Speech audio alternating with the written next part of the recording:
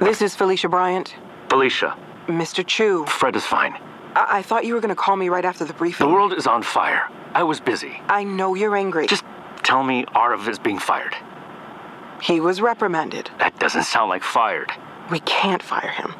His face has been attached to the Aethon mission since even before Ren. And?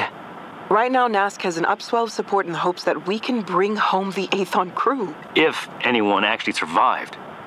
If anyone survived, yes. NASC's reputation was teetering before this mission. This crew and their objectives garnered more interest than any mission in the past decade. And then the Aethon warned us about the flare. They are heroes, and the public wants to bring them home. If we fire the flight director right after we discovered the Aethon is still out there... How long has it been? Since what? Since you became Director of Public Relations. 4 months. So, not that long. It isn't my job to fire Arav. No, it's your job to shut him up. He isn't wrong, though.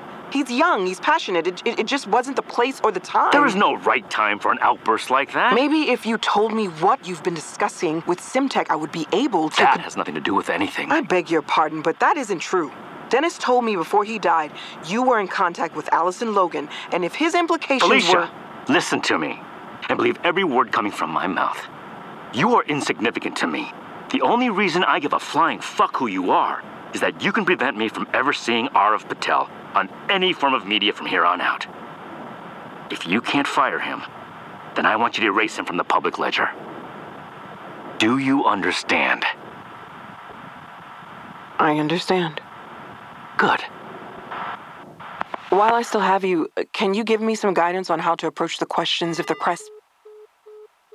Mr. Chu? Fred?